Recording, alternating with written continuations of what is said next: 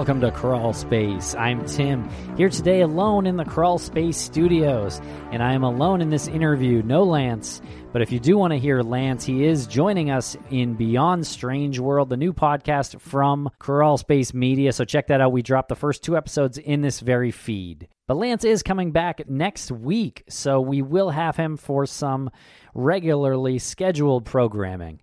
So this episode today is a conversation that I had with a young woman I met at CrimeCon and at the True Crime Podcast Festival in Chicago. Her name is Emily Nestor. She does a podcast called Mile Marker 181, and it is about the death of Jalea Davis. Was it an accidental death? Was it a murder? It's a really interesting case, and she's done a great job on Mile Marker 181. So you're going to want to give that a listen after you listen to this story because it is really compelling and interesting, and she's really uncovering a lot of stuff here. So check out Mile Marker 181. Also want to tell you to check out our Patreon page at patreon.com/crawlspacepodcast. I just had a conversation with Mike Morford of Criminology. We actually talked about Bigfoot and UFOs. And a lot to unpack on that one. And last week I spoke to Captain of True Crime Garage, where I confronted him about writing a song for Maggie Freeling, which he denies, but I still have my suspicions. So check all that out at patreon.com/crawlspacepodcast. $5 a month gets you full access. And don't forget to check out our full archive at StitcherPremium.com.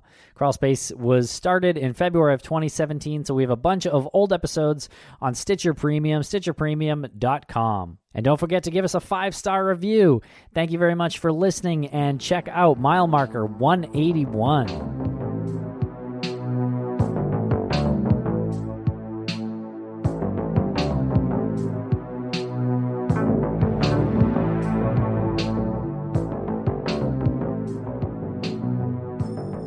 Emily Nestor from Mile Marker 181 joins us today. Emily, how are you? I'm pretty good. I'm surviving. How are you, Tim? I'm doing well, surviving as well, thriving even here in the Crawl Space Studios. Oh, nice. You've really got the nice setup over there. Well, I've got a much more rudimentary setup over here. Well, you just say thriving like confidently, and it just sounds better than it probably really looks. No, I'll take that note. Yeah. So we met each other in Chicago at the True Crime Podcast Festival just in early July or mid-July even. And that was a fun time. We had some of the best pizza in all of Chicago. Yeah, at California Pizza Kitchen, we did. Yeah, and I still can't even get over it. It's still really funny to me that that's where the entire group, walked out and walked around and settled over there, and some great Mexican food too, right around. Yeah, on the other side of the hotel, really authentic Mexican food up there in Chicago. Yeah. You know what, though? I heard that they're known, for being a good city to get tacos, which really shocked me. Oh, really? Okay. Yeah, I did hear that while I was there, but then again, who knows? That could have been somebody just blowing smoke. But I didn't eat much of my food. Sarah, Turney, and I we were splitting that giant pitcher of sangria, so I didn't do much eating at that Mexican restaurant. Yes. Fun time, though, at the festival. Always good to get together with other crime podcasters like yourself and sort of bat around ideas, commiserate a little bit, talk about the business and everything. Oh, yeah. No, it was wonderful. Yeah. So now Mile Marker 181 is your podcast, and tell me a little bit about it. Why did you start it? Well, so I'm a local to the Parkersburg, West Virginia area, and the victim, Jalea Davis, was less than a month apart in age. I was actually living abroad when she was killed in November of 2011, but I remember it was such a huge story in the area. It was very much a bizarre scene. There was, the idea that there was foul play involved. The last person with Jalea Davis was the former sheriff's granddaughter, and the sheriff's department is the agency that investigated Jalea's death. So ultimately, it was ruled an accident a little over a year later, and no one was ever charged with providing her alcohol. No one was ever charged with manslaughter. There were no charges brought, but there are a lot of unanswered questions, and the scene itself is so odd in nature that there's just like an unbelievable amount of if, ands, buts. So I reached out to her mother, Kim Davis, in May of 2018. So I was actually at CrimeCon in Nashville in the Wild Horse Saloon drinking, and kind of was like, why am I sitting on this story? Like, someone really needs to cover this in like a long format, whether that be a book or a documentary or a podcast. So it just kind of happened. I had no intention to create a podcast out of it. I've always thought, I would write about it. But I approached her, and within the next week, she had handed me over 700 pages of case documents. So Jeez. That's kind of how it was born. Isn't that how it happens? You're thinking about it, someone needs to do this, and then all of a sudden, you're doing it. Yeah, and honestly, I think that, this sounds maybe a little bit egotistical, but I don't think someone outside of the area would have been able to cover it properly. I think you have to be a local to cover that case, because there's so many small town kind of nuances that people don't pick up on if you're an outsider, and so many connections. Yeah, I think that's definitely fair. Your ear is on the ground. You're hearing rumors, whether they're true or not. It's important to at least hear them and consider them, and someone outside the area really wouldn't be able to do that. Now, you mentioned you were abroad when Jalea was killed. What was that like? You heard about it when you were overseas somewhere? Right. So I spent 18 months in Germany as a nanny, and I woke up one morning, I'm like 6 hours ahead over there, as opposed to East Coast time. And I had woken up, and everybody had posted, the previous night about Jalea Davis being killed, and I had no idea who Jalea was. We had mutual friends, but we never ever crossed paths. And it was just, rumors flew immediately. It was within 12 hours that it was just buzzing, and it was all over Facebook is really where I saw it. And then I want to say within maybe a month, I'd have to fact check that, the Justice for Jalea Facebook page popped up, and that's where everybody was sort of getting their information from as far as like what had occurred the last hours of Jalea's life. And someone outside of Jalea's family had started that Facebook page, but handed it over to Kim Davis, Jalea's mother, to admin essentially and post what she wanted. She kind of created a platform for Kim and then gave her full control over that. That's nice. Yeah, and that actually happened in the Maura Murray case as well, where someone completely unrelated, started the page and then handed it over. So I think that's a bit more common than people would think. It may be. I've never heard of that happening before, but it's actually kind of a great idea. Yeah, well, someone's got to do it, and a lot of times the direct family members, who are victims themselves, can't really muster up the energy to do it. No, absolutely. It's already exhausting just processing things emotionally, let alone to have to build a page and build an audience. So if you can kind of build that audience for somebody, that's a great thing to hand them. Yeah. Okay, so when you heard about this case, you were overseas, you're watching it play out on Facebook, and did any of your friends, your actual acquaintances, have any knowledge of this case? Were you talking about it with them, or just kind of watching from a distance? I think at that point, this was the end of 2011. I think at that point, I was just watching everything online and kind of monitoring the Justice for Jalea page.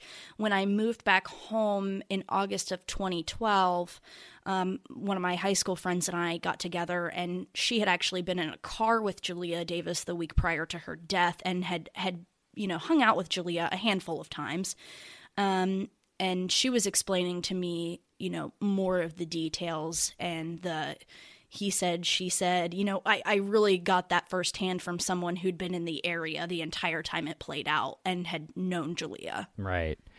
Okay, so you've gone on and started this podcast called Mile Marker 181. Great job. It's really organized and there's a ton of information. True crime fans, I imagine, are loving it. I was binging all weekend. It's almost like weird now hearing your voice talk to me instead of at me. Yeah. But really well done, and give it a high grades from the Crawl Space Studios. But Oh, thank you. so I imagine you're a trained journalist. You've got degrees in journalism. I mean, you must, right? No, high school graduate, twice a college dropout. But I've been told recently, I try not to read my reviews, but I did get one recently that's kind of funny. And they said, like, go to journalism school. You're like a bat, like you're making true crime podcasting look bad. No, disagree. Okay, well, yeah. I mean, yeah. So it's been an interesting learning experience as far as kind of, I haven't been trained in this formally by any means, and podcasting is so relatively new as far as a medium for journalism. Yeah, it is, and I think traditionally trained journalists sometimes get a little annoyed when people like me and you know, who aren't trained journalists are kind of having some success in this digital journalism. Sometimes I think that can get annoying. So maybe that came from a trained journalist, that review, but. I mean, it may have. Yeah. It may have. The information is there. I mean, you've put it all out there. You've assembled this in order.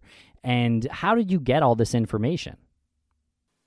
So, Kim Davis handed me over everything that she had obtained through a massive Freedom of Information Act request. I started going through all of those documents before I had set up social media pages. She had announced that there was going to be a podcast, and for all of May and the better part of June, I just read and researched and kind of figured out how I was going to format this as a long form, coverage, because I felt it needed to be broken down into tiny chapters, because this is such a it's only 700 sub-pages, which is relatively small, but it's such a dramatic case, and there's so many small characters involved in it that somebody needed to kind of like lay it out and make it, it needed more than 30 minutes of coverage on a show. It needed its like fair time. Yeah. So, I just I kind of figured out how I wanted to lay it out, and then I would add more episodes in between, and some, there was some new information that somebody had come forward with, so then you get down that avenue and you've got to explore that angle. So it's turned into kind of a monster that I didn't know that it was going to become. Yeah. And it looks like you've paired with our old buddies at Audio Boom. Yeah, I have. This year that happened. Very cool. And that just happened for season 2? Yeah. So by chance, I happened to meet Karen and Georgia at one of their live shows. Somebody had an extra VIP ticket, and God bless her, she was such a good friend, because I wasn't willing to plug my own podcast to them. I mean, that just... Who does that? Like, I don't have the guts to do that. But she plugged the podcast to them, and about a week later, Georgia Hardstark had tagged me in like an Instagram post, and I mean, it just like skyrocketed to 20 on iTunes for a couple days. It was in those top charts on iTunes, and that was when Audio Boom had reached out, and I was like, awesome, thanks, Georgia. I would owe her my firstborn if I was having children. Well, great. Tell our friends over there at Audio Boom we said hi. And so how has your life changed since you started this? Oh, this sounds really bad, but I don't know if it's changed in any positive directions. Okay. It's been emotionally exhausting, to be quite honest. Mm-hmm. Going through something, as traumatic as a traffic fatality, whether it's murder or accident, and looking at photos that her family has never even looked at that came from the medical examiner. These are things that I wasn't, I'm not a trained journalist, and I'm not in law enforcement. I'm not in the medical field, so I'm not used to this type of of image, and honestly, the emotional impact has been pretty. It's been harder than I thought. I put it off for a long time. Overall, my life is changing in a positive direction. It's a slow build, but a year ago, if you had told me like, hey, you're going to be doing like these big projects and investigating other cases and, like planning 2 years in advance, like I wouldn't have believed you. Right. I've learned a lot. Yeah. Personally and professionally, I've learned a lot. And how are you taking care of yourself? You mentioned an emotional impact. How are you dealing with that? Fortunately, I have built a pretty good support system within the true crime genre. I've become pretty good buddies with Paul Haynes, who is Michelle McNamara's researcher on I'll Be Gone in the Dark and helped to finish that book after her passing. Mm-hmm. Fellow Crawl Space alum, yep. Yeah, he's wonderful. So, as far as the research aspect, he and I can totally talk about that. He's miles ahead of me. He can find people faster than anyone I know. If I need somebody's contact information, I reach out to Paul Haynes. Right. But I have him, and I've got Sarah Kalin, who was on Hell in the Heartland, and she is former law enforcement, so she's kind of like my gal pal when it comes to that stuff. I've got an investigative journalist friend who keeps me sane here in town, and I've got for some current and former law enforcement friends now who I can talk about the really graphic stuff with, and not to make light of death in any means, but you have to develop a sense of humor about crime and about the really dark stuff, or you just like crack under the pressure. Yeah, so, it's a bit much. The emotional impact can be really exhausting and come out. I mean, it will come out in ways that you're not expecting or you don't want to. If you don't deal with it head on and admit that Absolutely. It's there, Yeah. One thing I've learned. And I closed that off and acted tough for about, I think it started to hit me in January emotionally. I just couldn't like put out the content that I was wanting to rapidly enough, and I really had to take a break because, I was worried I was becoming too biased, and I like from a journalist aspect, I had to kind of step back and reevaluate and focus on some other projects and then come back to this in June. Yeah. So it's been full force since CrimeCon, though. Since the beginning of June. Great. And how are you feeling about your safety? You're delving into a pretty hot topic. And have you received any threats or any bullying or anything crazy like that? Oh, I think if you put yourself out there online, you're always going to have bullying, but these are mostly just from people who probably know you in your real life. Like, there's plenty of people I'm sure that don't like me, so I kind of assume some of that is heckling from them. And then some people, you can tell they just don't understand, like they haven't listened to the details. They have some like misconceptions about the case, and there's nothing I can do. They've just got to re-listen to the content itself. I've never felt unsafe. I've had some like weird interactions more with people that listen to the podcast or that have like, I'm getting ready to do like a library event next week, and I'm kind of concerned that some people, some locals may come out of the woodwork and have like some really interesting things to say.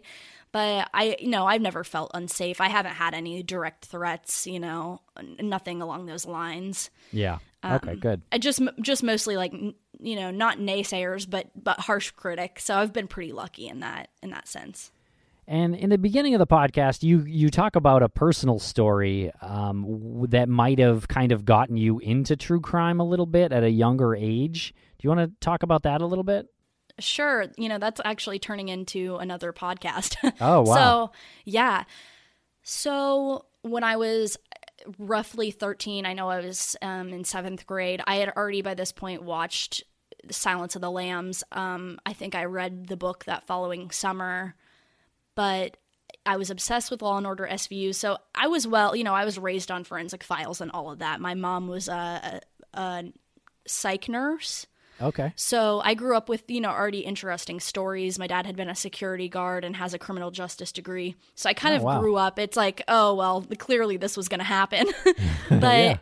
I had gone to the library when I was 13 to look for a book, and I was in a kind of an isolated corner of the library and noticed somebody out of my like peripheral vision. It was somebody I had noticed actually staring at me as they drove past as I'd entered the library crossing the street.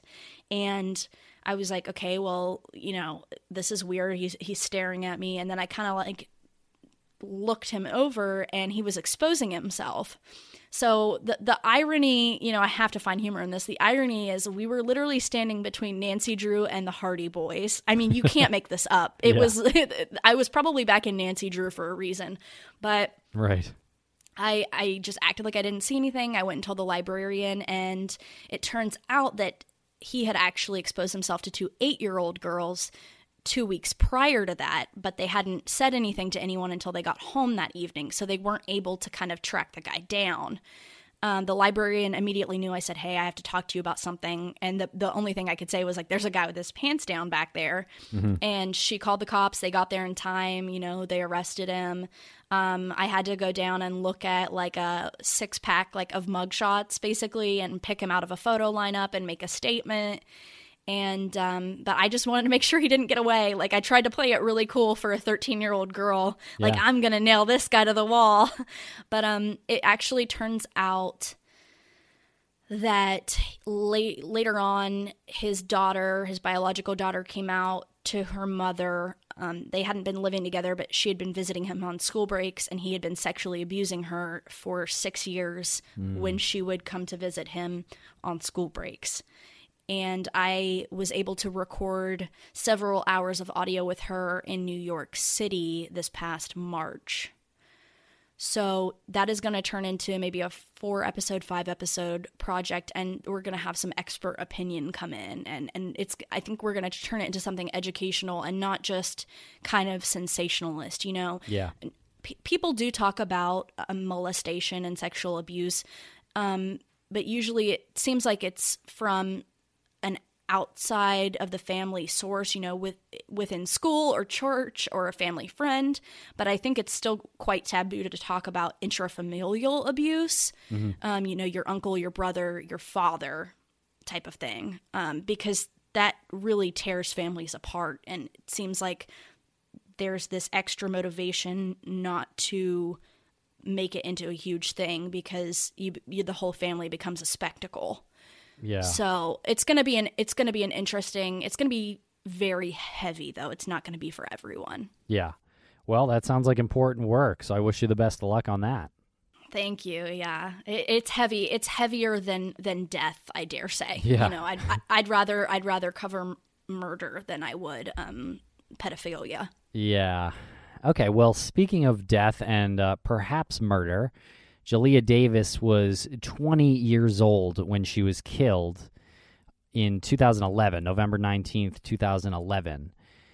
So take us through this story a little bit. I know it's a bit complicated. There's a lot of timestamps. This kind of developed over the course of an entire night. Started with what sounded like some heavy drinking earlier in the night and kind of ended on the highway in the wee hours of the morning, around 4 a.m. Really closer to 3 a.m. Approximate time of death would have been about 2:45 in the morning. Okay. Yeah.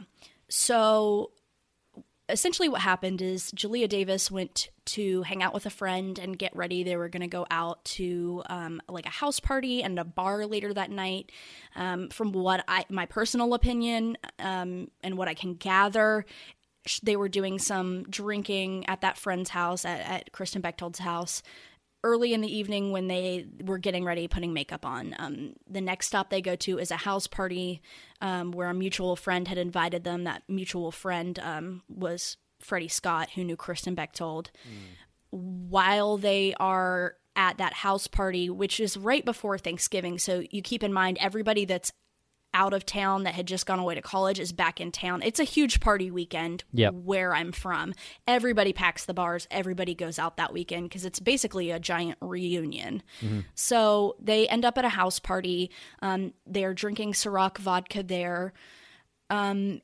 it sounds like they finished off a bottle, but this is between how many people? And we know Julia's blood alcohol content. There's no way she consumed an entire bottle of vodka on her own. It's just scientifically, there's no evidence to support that. Yeah, I got hung up a little bit on that, and you kind of talk about it in your podcast. Julia reportedly did 15 or 16 shots. Yeah, Kristen Bechtold claims that Julia did about 16 shots. So when you look at the blood alcohol content that would have achieved for Julia, with her height and weight, she would have been comatose, if not deceased, before she ever left for the bar. Yeah.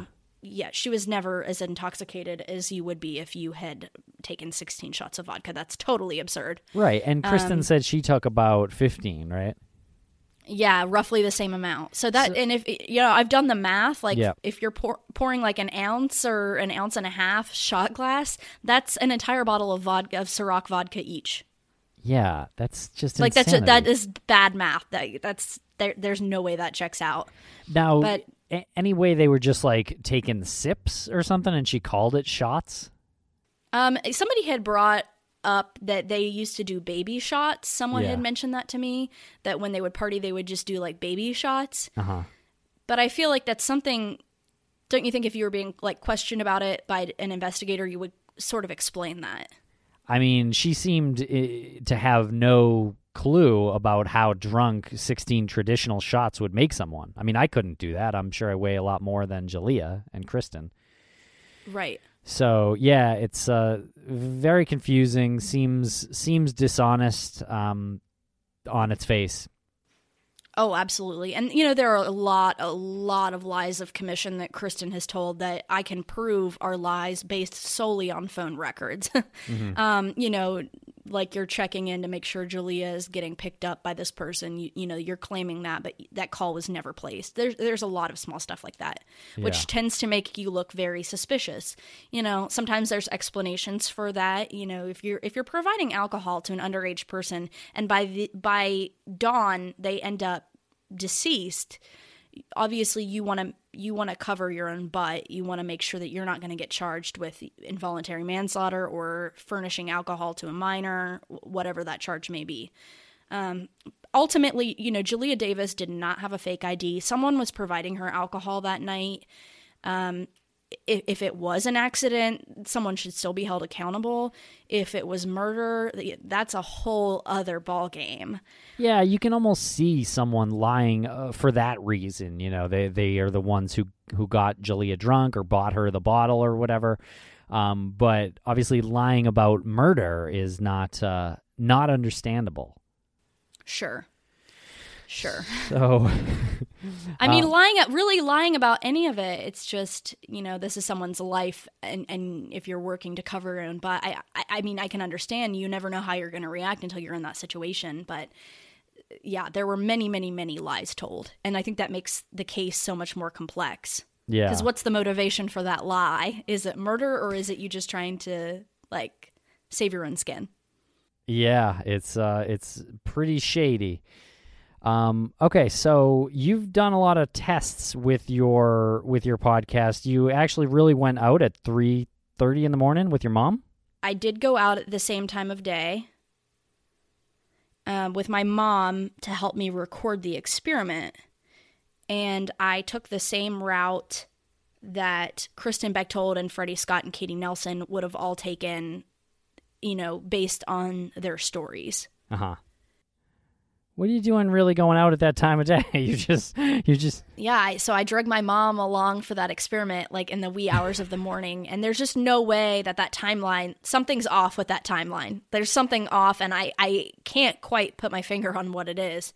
But it's impossible to be in two places at once, and that's kind of what I was trying to achieve with that, with that experiment. You were trying to sort of show another lie, but you didn't have to drag your mom along with you. Come on. Well, at that point, I didn't have a mobile recorder, so I had my MacBook in my passenger seat, and she held my microphone for me from the back seat while we drove that route. Well, she's very supportive. That's wonderful. Yeah, she is. And then you even said you were considering going out again at that time of night. I was like, don't just pretend you're going out at that time of night. Well, ultimately, I'm gonna have to do it again and again and again. So, it's something that I've kind of resigned to. I know that I'm gonna be out that late several nights, shooting stuff and re-recording things, and ultimately taking Jalea's route at the same time of night as well. Right. Okay, so take us through Jalea's route and how she ended up on the highway. Well, there's a lot of questions surrounding that, and I know that one of the questions the Davis family had that I think I have been able to give an answer to more affirmative to which route she took. It wasn't normal for Jalea Davis to choose the interstate. She normally took like a state road, a 2-lane road to get home. She wasn't comfortable driving on the interstate. She hadn't had a lot of experience driving on the interstate. I was able to learn how to read the cell phone tower maps, so the data that's coming off of cell phone towers and the panels, and kind of look at basically how these fans overlap on a map, and you can pinpoint the route that someone has taken. So I've been able to confirm, her phone was headed towards the interstate. She was on the interstate because there had been some questions about if she had actually driven through town and hopped on the interstate at a later exit. So I was able to narrow down what route she took and place her in a moving car, at a certain time based on where her cell phone is pinging. So when you first got all this material, what were some of the things that jumped out to you about Jalea's death? And just looking at some of this information here, and based on what I've heard you uncover, it seems confusing that the Ohio Medical Examiner's Office ruled her death an accident. And correct me if I'm wrong, but police concluded she was ejected from the window after hitting a guardrail? Right. So we're dealing with West Virginia here. She was an Ohio resident. So the West Virginia Medical Examiner, he didn't make an initial ruling. He essentially waited to kind of have investigators give him their take on what had happened. He said, he couldn't determine based on the injuries what had occurred. So he kind of closed it and ruled it accidental as far as her cause of death, blunt force trauma to the head, based on what the sheriff's department of Wood County had told him had happened, what they had ruled had happened as far as accident reconstruction. So as far as what stuck out to me most, the scene itself, I don't claim to be like a true investigator. I don't know the first thing about crash reconstruction. I know a little more now than I did a year ago, but looking at that scene, even just as a normal civilian, you look at that and you're like, how in the world did this happen? The way that they're claiming.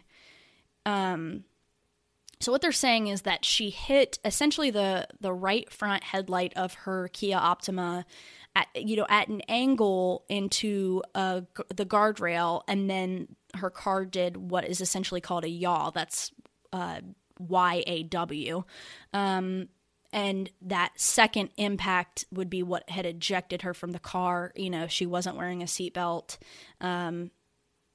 That she hit the A-pillar of her vehicle on the way out, which is basically like the beam that separates the windshield from the passenger side window. That she actually ejected out of the passenger side window and then did a series of really impressive gymnastics to end up over almost in the median of the passing lane. So she's hitting on the right side, at the guardrail, headed northbound, and her body ends up almost in the median, and then her car ends up 0.3 of a mile farther down the road. It's still in gear, Headlights are still on. It's, the heat's still running, but the car is 0.3 of a mile farther down the road. So that right there is a huge thing that stands out, and you're thinking, how in the world is there such a great distance between her body and her vehicle? That automatically is a huge kind of red flag. Now, the other thing that stands out to most people is the way that her clothes were found over the guardrail, because she was found with just jeans and her underwear on, no shoes, no bra, no top. So her clothes were kind of hanging off the guardrail, covered in blood. That the pea coat that she was wearing did have blood. And then there's things that stood out to me that I was just like, oh, this seems almost like kind of, not intentional, but kind of negligence on the part of the sheriff's department. They left the hood of her coat, which was over the other side of the guardrail. They left that behind. Julia's grandfather actually found that the following morning. Wow. Okay, yeah. So wait, let me just try to see if this makes sense here. So wait, there was blood on the coat, even though she wasn't wearing the coat when she was killed? So they're saying that she had on, all of her clothing as she was ejected, but the clothing would have caught on the guardrail and that she'd been ripped out of it. That is possible. I mean, it does happen. The weird thing about it is she was found, or the clothing was found in the opposite order that it should have come off in. If you're coming out of clothing, think about it, and you have a jacket, a shirt, and a bra on, the first thing that's going to get ripped off of you is the outer layer, and that's the jacket. So the way that the clothes were stacked on the guardrail was bra against the guardrail, then shirt, then pea coat. Yeah. So you would think it would be the first thing ripped off would be the first thing touching the guardrail. They were all laid on top of each other? Yeah, essentially. Now, was that just like a witness came by, picked that stuff up, and then just put it there? Well, so I've personally spoken to the first person that stopped at the scene and actually called 911 and confirmed that it was indeed a human body in the road. Yeah. We have no idea how many people really could have passed her by, because she was at one point mistaken for a deer in the road, just due to the lack of clothing. So, and she almost, she wasn't identifiable anymore as a female. So, I've spoken to the first two people. The gentleman that actually partially ran over her body with his tractor trailer as he was trying to avoid hitting the first witness that had stopped. I've spoken to both of them, and they both swear up and down they never actually went up to where her clothing was, because it was a distance between the clothing, the point of supposed impact, and her body. Yeah, and you would hope the police wouldn't do that, because maybe they don't know it's a crime scene at the time, and maybe it still isn't, I guess, but sure, sounds like it is, and you would hope they would know to preserve a scene. Right. I actually, my personal opinion, and based on something a witness has said, was that one of the deputies that arrived from the crash reconstruction team went over to the clothing, picked up the coat off the top to see what was underneath, and then laid it back, but the positioning of the clothing itself was different. Okay. And I have no idea if that's true. That's what I'm being told by someone at the scene. Okay. But there's really no way for me to confirm that. Right. So I do take it at value. It's totally possible. I mean, even, law enforcement, they're human as well. Yeah, you would hope that something would be preserved, but these things do happen. Yeah, definitely. And a lot of times there's innocent explanations. Have you spoken with current law enforcement in this? Are they reopening the case or anything like that? They are not reopening the case. The current sheriff is open to reopening the case, but he needs some kind of evidence that isn't pure hearsay, which is understandable. A lot of resources, a lot of money, a lot of manpower does go into this. Sure. So to reopen it and it not be justified, I'm not even sure if he's allowed to do such a thing. He still has superiors, I'm sure, that he has to answer to. So I do understand that, which the hope is if somebody knows something and that they can prove that they would come forward. But the fact is, you can't reopen a case based on hearsay. You've got to have some tangible evidence. Yeah, but you did get a pretty wonderful witness, or someone who reportedly heard Kristen's mom, or I guess Kristen's mom said something to her in while they were in a mental health facility. Mental health facility. Okay. Yeah. So, yeah, I've spoken with that source that came forward multiple times.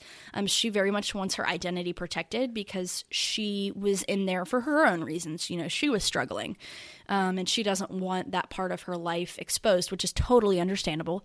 Okay, so the only thing we know about her is her name isn't Anna. Correct. Correct. Okay.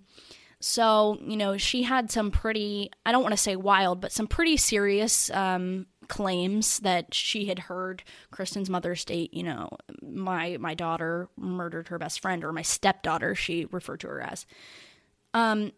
I feel confident in that I can place Kristen's mother in that mental health facility. I have spoken to someone that worked in that facility at that time, and they have confirmed to me. I saw her there. They can't confirm it with paperwork because that's a massive HIPAA violation, and they're no longer employed there anyways. It's kind of frowned upon even that she's come forward to tell me, hey, she was there.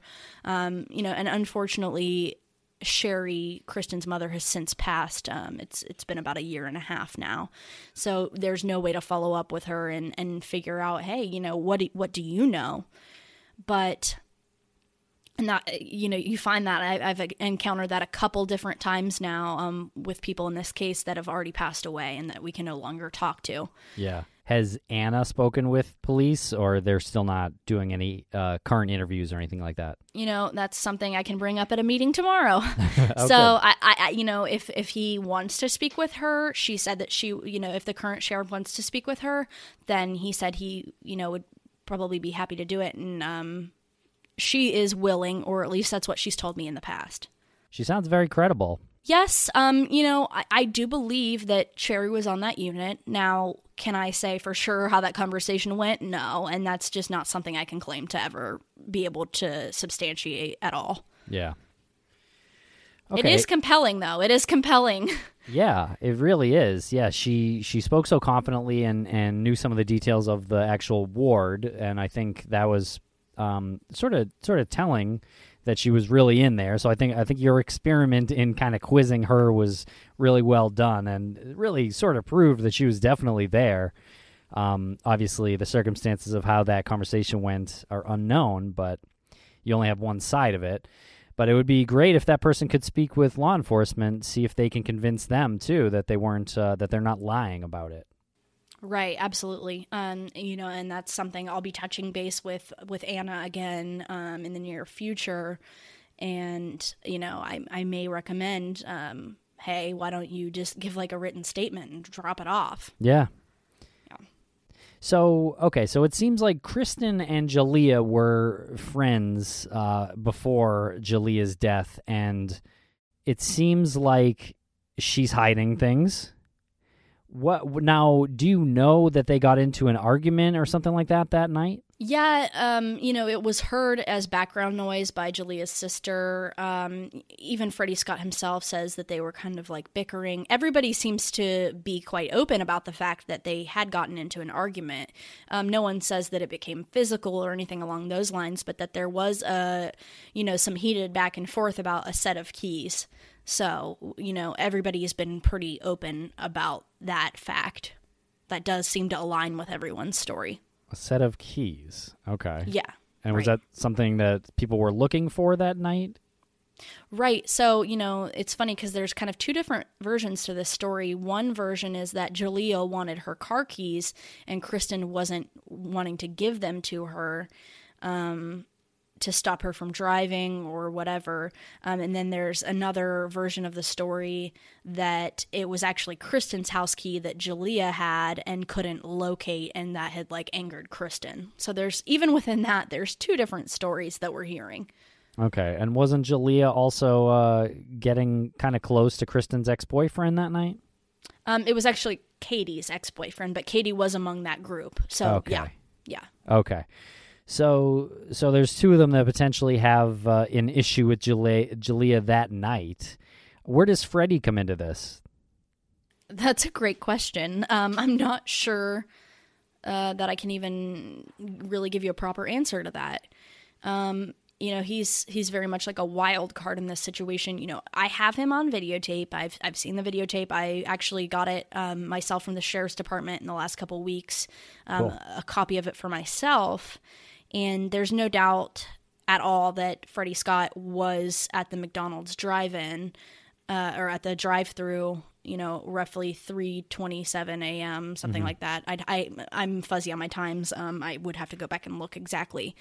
But there's no way for him to have been on the interstate with Jalea. Now, the debate seems to be whether he could have picked Kristen Bechtold up if Kristen had been with Jalea in Jalea's vehicle. That he could have left McDonald's and gone to the interstate and picked Kristen up. From the scene of the accident? Yes. Okay, so who was with Jalea then? Is there anyone confirmed to have been with Jalea that night when Not she confirmed. died? No. Right. Not in the vehicle when she was killed. No. Okay, but you think Kristen was with her? Well, I can't really put that out there whether I think yes or no. Yeah. And that is on my part pretty much speculation. But there's a good argument to be made that Kristen was in a moving vehicle with her towards the interstate at one point.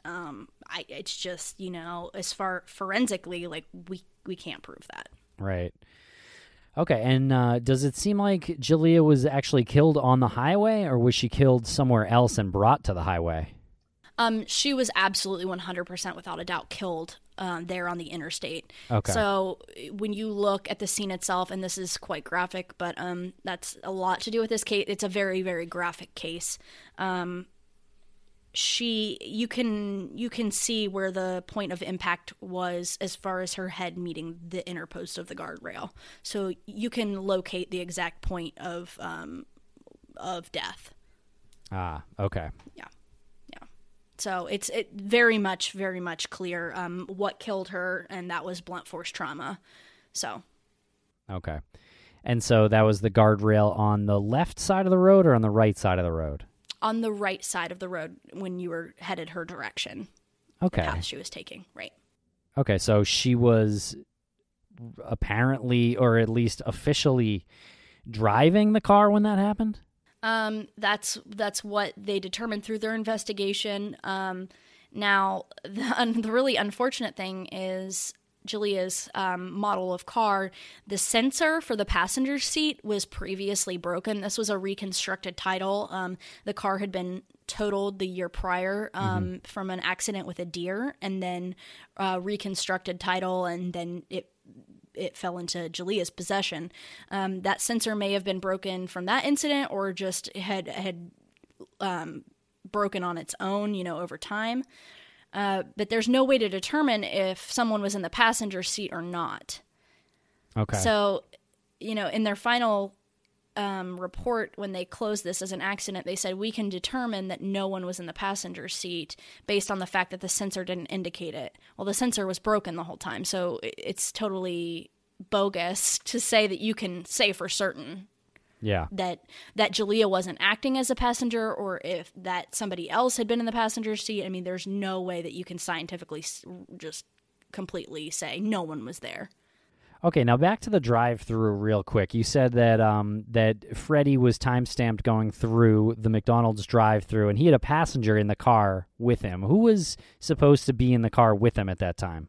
So he actually had two passengers, Okay. One in the passenger seat of the front and one directly behind him on the driver's side of the back seat. You can see the person in the back seat a little more clearly. You can definitely tell that it's a female. She's on her phone, but you can't really make out 100% who it is. You have a better idea of figuring out who that person is. Now, the passenger that was up front sitting next to Freddie Scott, all you can see is like part of an arm and a leg. You can make out that it's a female, but there's really nothing else you can gather from that angle. And that's something I've got to explore more, because I now have every angle to the cameras that was retrieved from the sheriff's department. So I'm going to be able to go through and look at other footage to see if I can exactly say who those two people were. Okay, and you said that because Freddie was confirmed to be at the drive-thru at that time, that meant that he definitely wasn't on the interstate when Jalea was killed. So that means Correct. Those two passengers weren't either, but Jalea was killed before that. So was Freddie aware of it at that point? It would have almost been simultaneous. Okay. So it would have been roughly the same time that Jalea, is traveling to the interstate and being killed in whatever manner. So it's very much a solid alibi if you can confirm who those two passengers are, but that's kind of the hard part. Yeah. Okay. Yeah. Wow. Yeah, there's a lot of details, a lot of interesting things, a lot of phone calls and text messages that are time-stamped as well. Yes. So it seems like there is a lot of information out there for you to do and kind of organize the way you did in your show, which is great, and putting these sort of statements side by side to see where the lies are, and I think you uncovered a lot of them. Yeah, and sometimes there are things, especially if you're intoxicated, could you tell me exactly, last week what you ate every day, or what time you left, or what you were wearing, or what someone said? It is very hard, so I have to give them credit for that. I know all those answers. Yeah. Oh, you do know all those answers. Oh, yeah. I don't, and I've done actually like the interrogation experience at CrimeCon in Nashville, and I realized just how easily like witness testimony or some kind of statement that you make, like where you were, when, with who, it's very hard. In hindsight, you can remember if you're firsthand experiencing the trauma, but if you weren't there at the scene, it may be hard to like give a proper alibi. So, and you've got to take that into play. Now, there's definitely some lying going on here, but how much of that is even, intentional? Yeah, I guess what I was getting at is I'm wondering if Freddie and the crew there went to McDonald's to establish an alibi, or whether or not they just happened to be there and this, those people in that car did not kill Jalea. Right. Yeah, I mean, there's a lot of gray area here. Okay. there is. But, Yeah. I'm excited to have my hands on that video footage now as well, so I can go through all of that and kind of see what else I can get on angles. And, I do actually have pictures from Jalea's cell phone that were recovered of herself and Katie Nelson and Kristen Bechtold out that night. So if I can say, oh, this person was wearing this pattern or this color, that may help to identify them possibly in any surveillance footage. Yeah, that'd be great. Yeah, if I can get the right angle. All right, Emily. Well, thank you very much for joining us here today. And I just have one more question. What are your plans? Where is this going? What's the end game here? Oh, goodness. That's a broad question, Tim. Yeah, there was like 3 of them, too.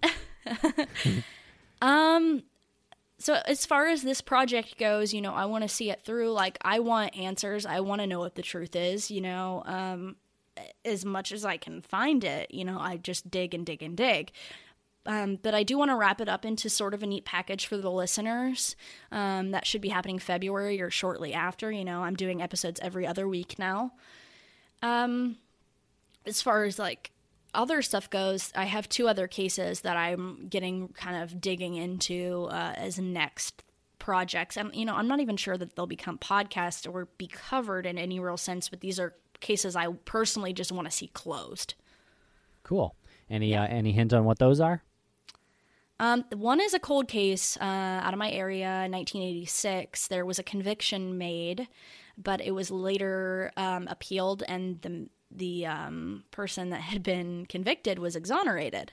So I'm not convinced he was the one that did it, actually. I think there's a very strong argument to be made for the victim's ex-fiancé. And there's actually DNA in that case, and I am trying my hardest to get my hands on those case files, and I'm getting roadblocks from the police department because they're telling me it's an active case when I think you and I both know the difference between an open case and an active case. Yep.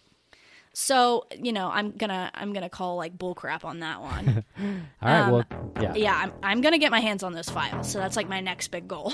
Good. All right. Well, keep raising hell. Keep shaking the apple tree. We love what you're doing over there. So thank you. Congratulations. Well done on the show, and we're following along your next moves.